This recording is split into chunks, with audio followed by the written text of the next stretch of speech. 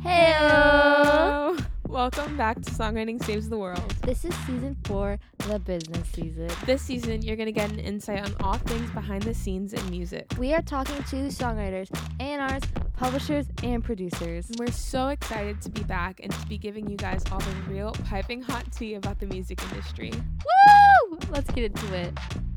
Liuba Casteau is the founder of Creative Culture, artist manager, creative consultant, Juno Award winner, and MTV VMA nominated choreographer. She's really done a whole lot. We're excited to talk to you today. Thank you for being here. Thank you for having me. I'm excited to talk to you both.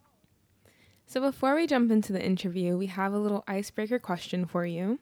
Bring it. And that is, if money was no object, who would you pay to write the soundtrack of your life? Okay. Who would I pay to write the soundtrack of my life? So it would probably be a couple of people. Can I commission various artists? You can do whatever you want. There are no rules. Okay. I would have Labyrinth on it. Just because I feel like low-key like the Euphoria soundtrack. Yeah. You know what I mean? Like, I was like, okay, I'm digging it. It's a vibe. I feel immersed. I feel it's relatable. Absolutely. Yeah. I would ask respectfully Sufjan Stevens to also put a song in. And then, okay, so that was the two that just like jumped into my head. Yeah. Who else? Okay, then I would go hyperpop because that's part of life right now. So I would actually, and I might butcher this name because I actually haven't researched how to pronounce it, but there's a French, I believe she's French, a French DJ called Oclou. Okay. Cool. And I believe she's femme, but I'm not sure. And I would ask them to... for a couple of jams. And I think it would something in there. It would work well together. And I also maybe Oclou could remix Labyrinth and Sufjan Stevens. That would be sick. And then I want to stream this already. And I think I picture it as like a collaborative process the whole time. Like it would just be like they would deliver their compositions and then she would go in and like remix it and then they would get on the track again and like it would be like a very immersive experience. That is such a better like take on it than just picking one person, I feel like. Because one person, like, you're basically getting the soundtrack to their life because it's like all their songs, whatever, but you need something that's original and that combines these different aspects. You know what? It's the best answer. You actually are onto something because, okay, are we doing this? Because now I'm thinking that maybe I would then add movement since I'm a movement artist. You know what I'm saying? That's my background. So I would add some movement and then we would like have a live performance of it. Yeah, it would be a showcase. Yes. It could be like a whole visual album. Yeah. There you go. That would be incredible. I feel like now it has to happen. It really does. Right? I feel like we need to contact all these people and just like get it going. I love it. Thanks for that question. That was an excellent question. I'm going to think about it all day. So, can you give us a background summary of your musical journey and your path and why you are here today? I can try. I will give it a valiant effort. So my background, I live in Brooklyn right now. I'm from Denmark originally, and I came to New York as a dancer, as a dance student, as a person who... I had a background, like I was signed as a teenager because I made... like my own girl group with my friends. Oh my God, cool. When I was 11. Yeah. And we got signed at 16 in Denmark by indie label. And we really thought, this is it. We are it. We're going to be famous. But we kind of came up like as we came together ourselves. And then we went through the whole, like, it was a whirlwind as when you're a teenager getting signed. I mean, that usually comes with the territory. It gets really crazy. So I sort of left it and, like, dove more into, like, my dance passion. And that sort of took me to New York. And then I was a contemporary modern dancer, but I was really in the house clubs a lot.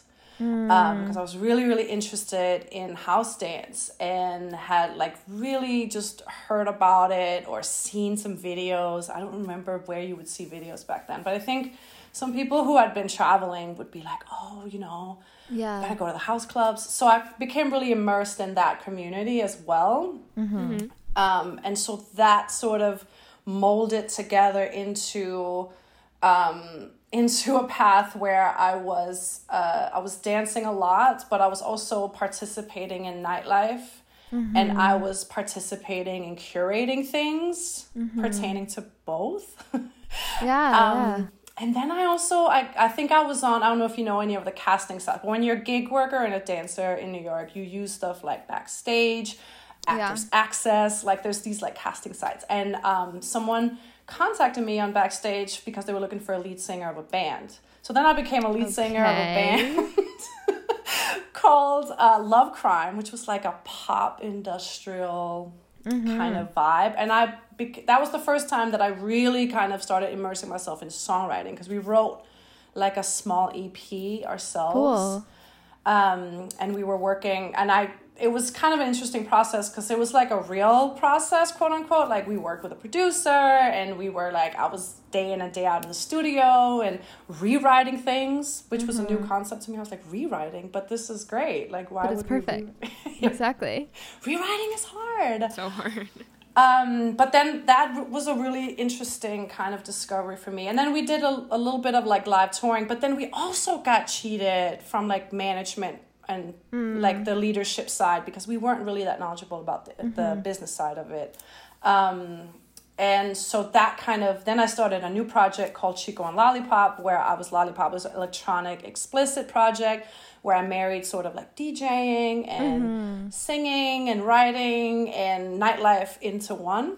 And then during or right before this time, I met an artist named Kaisa, who was at the time an independent artist in New York, and she was looking for dancers, and I became her dancer, her backup dancer. And then she asked me to choreograph a new song for her that she sent me that was called Hideaway. And then I received the song, and I was like, oh, this is a house song. I know how to, I'm part of that. Like, let's figure this out. So I created that video with her and her team, and the dancers are like friends of mine that I cast that were part of it. And then that blew up, and that took me out of New York and straight into like a really interesting position of like management / creative director. Which I didn't know at the time that I was actually in a management capacity, but I was basically asked to launch her in London with her. Like I moved in with Kaisa in London because she went #1 in 40 countries. So since then, right, it's kind of since then, I worked in still a dance capacity, and I was still gig working and stuff. And then in 2018, Kaisa asked me to manage her full time. And that was like the genesis of my management full-time work as a manager. Wow. So that's like a short version. That. Believe it or not. It's like a whirlwind. You did everything. Like I know. It's part of the fabric of, I would say, like in my experience, New York, and the artist life in New York is like, people around me in my community are extremely versatile and very much used to like operating on a lot of different levels and frequencies and having new ideas and diving into different things and And I love that it all started with the girl group. I really do. Because I always think about, I'm like, I might be a songwriter, I might be a podcaster, but like a girl group offer and I'd throw it all away. I immediately I agree. I think if you didn't have a girl, I mean, this was like the late 90s. If you didn't have one in the late 90s, I think like what were you really doing is really the question. Yeah. You know?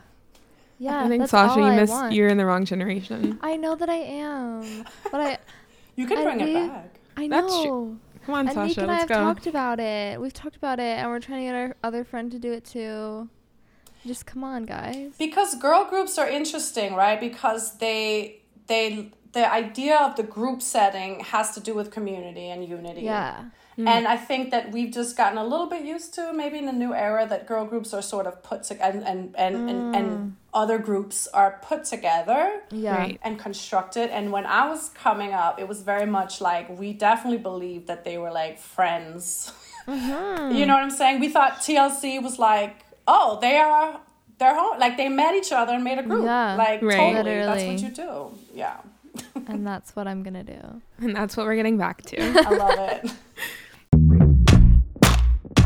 So, in your experience managing artists, when you're brainstorming an initial rollout plan for a new album or singles or whatever the case may be, what are the first couple steps that you take, and what are like the biggest things artists should hit on when they're trying to brainstorm how to put a project out?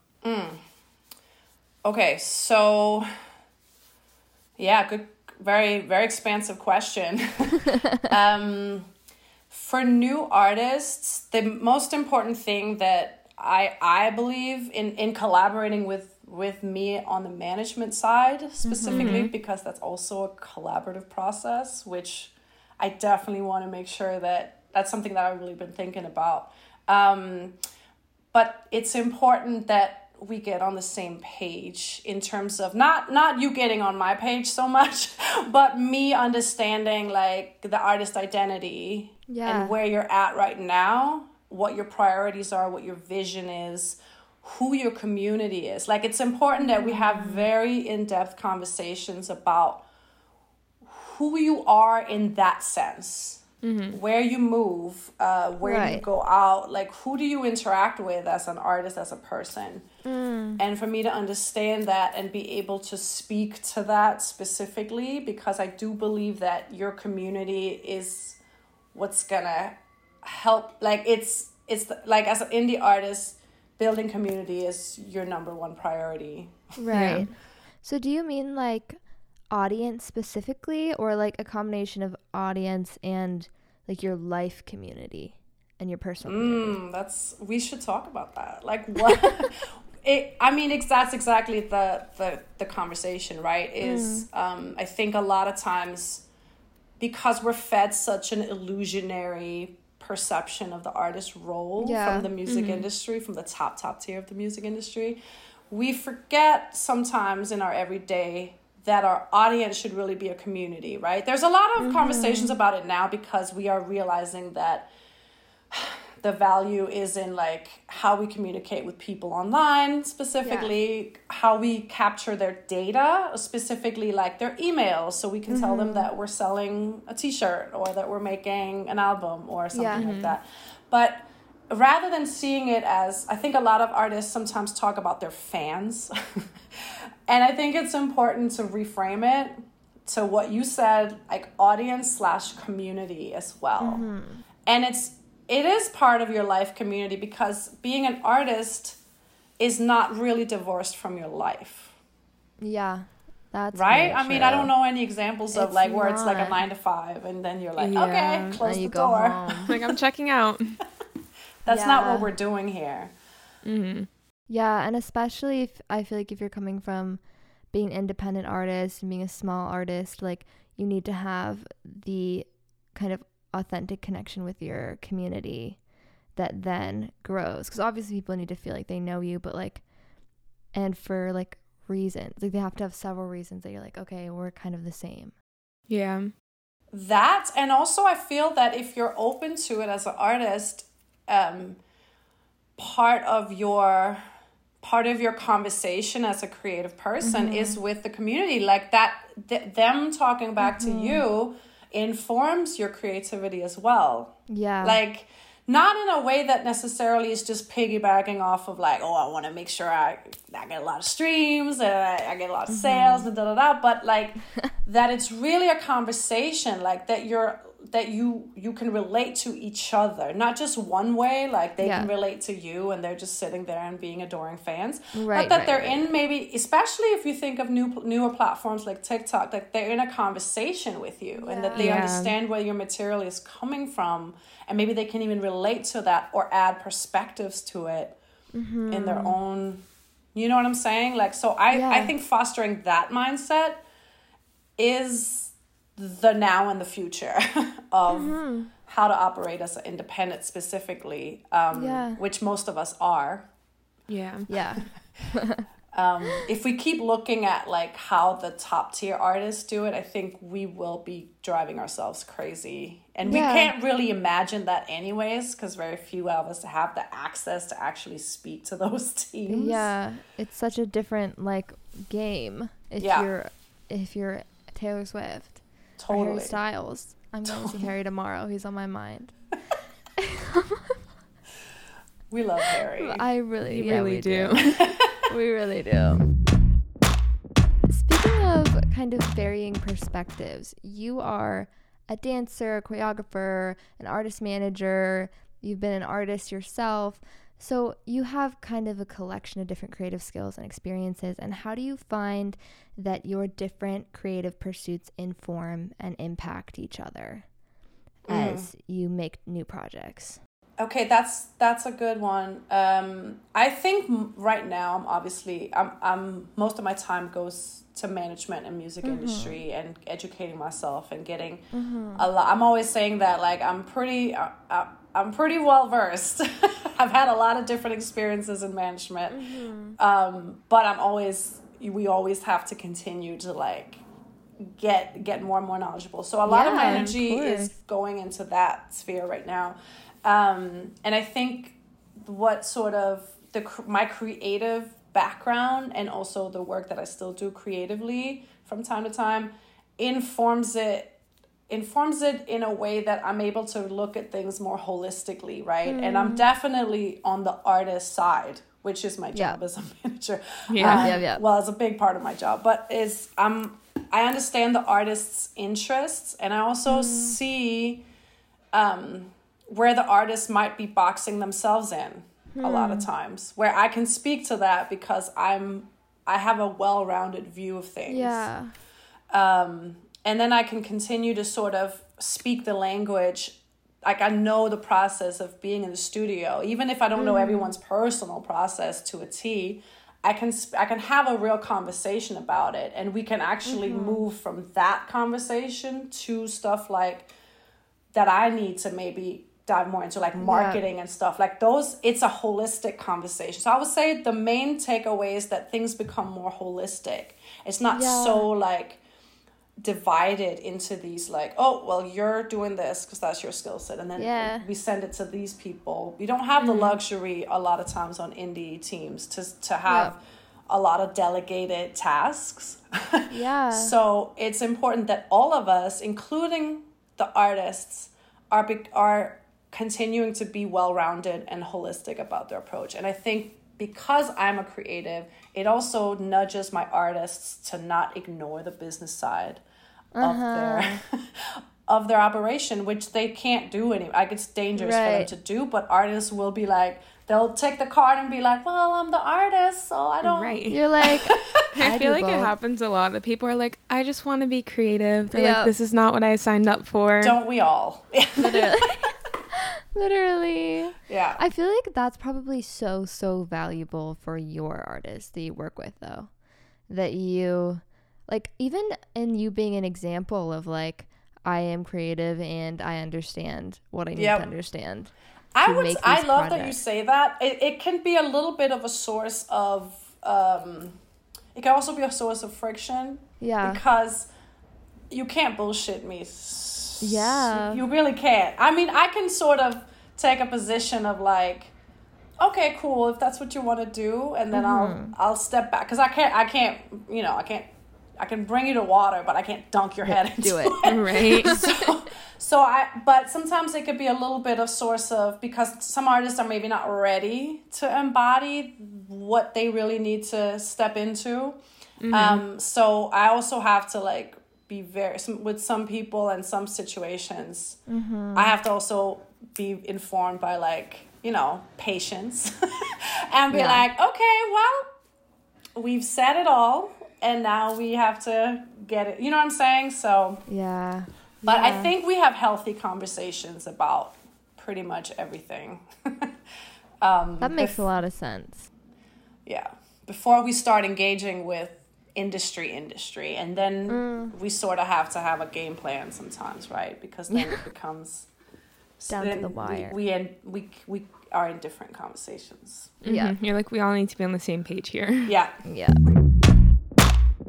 What are the main projects and tasks that you work on for artists, and how does it vary based on the artist's style and goals? So I'm still, because I'm an independent manager, I don't work for a big company. I work for my own company, Creative Culture. I'm always sort of refining. I have to continue to sort of put it into systems, what I'm doing, so that I can onboard, like I have an intern, or, you know what I'm saying? Like, so I can communicate it. And so right now, the way that I'm doing my day-to-day is I have a weekly standing meeting with all my clients. Okay. And I can talk to them more than one time per week, but I like to have a dedicated time where we talk. And they have to sort of, that's something that we're on schedule with. And we have to figure out like what our priorities are, where we're at, what's coming. And then we have some action items from each of those meetings. Yeah. I would say my tasks, they vary from artist to artist. Sometimes I am deeply I'm always deeply embedded in royalties and everything that pertains to all of their product royalties on the composition side, on the recording side. I'm always looking at everything. I spend a lot of time looking at data and trying to figure out like what, where we need to focus our energy and where we maybe need to pick up. And then my day-to-day also includes making sure that, so my indies, they deliver everything to me, metadata, their masters, their instrumentals, lyrics, like all the assets. We have a system. You keep track of a lot. Yeah, so we have a system where we have access to that all the time, so that I can go and try to make things happen on like distro side, sync side, publishers, like they all have like very different needs. Then I spend a lot of times in like meetings with their partners. If they have partners like labels, some of them have labels. I spend time communicating with labels, checking up on action items that we have within their rollouts, right? And then I also, with some of my clients, I spend time on their funding aspect. If they are funded by any type of arts agency or government. And I also speak a lot to bookers for the clients that I have that have agents and booking agents. I speak a lot to them about things. And then it just kind of, there's like a cycle for everyone. So if an artist is finished with an album, or let's say, I mean, that's also a whole other process, right? But let's say they finished and we've mixed and mastered it. Rollout plans, that's a big thing. What is your vision for the rollout? Okay, how do we quantify that? What does that look like? What assets do we need? Do we need to go shoot something else? How many photo shoots? Literally just like everyone's individual plan is like sort of needs to be kind of at the forefront of my mind. Every week. Speaking of like artists, how do you go about finding the artists that you want to work with and then kind of building your network from there? Like, who should they work with? Like, how do you start from scratch with finding someone new? So I don't actively seek out new signees because I'm full. But it sort of happened organically because of my intersection with the arts community already. So Kaisa asked me, because we worked together already, that was the sort of start of me taking on more clients, right? So so I worked with her for 1.5 years, only with her, because she was in a very specific like comeback period. She'd had a car crash. She needed a lot of like hands-on work to kind of like how are we getting back into like how do we build momentum again? So that was 1.5 years of just working with her. And then when the pandemic hit, I took on 2 more. And then I took on clients that I had worked creatively with in the past.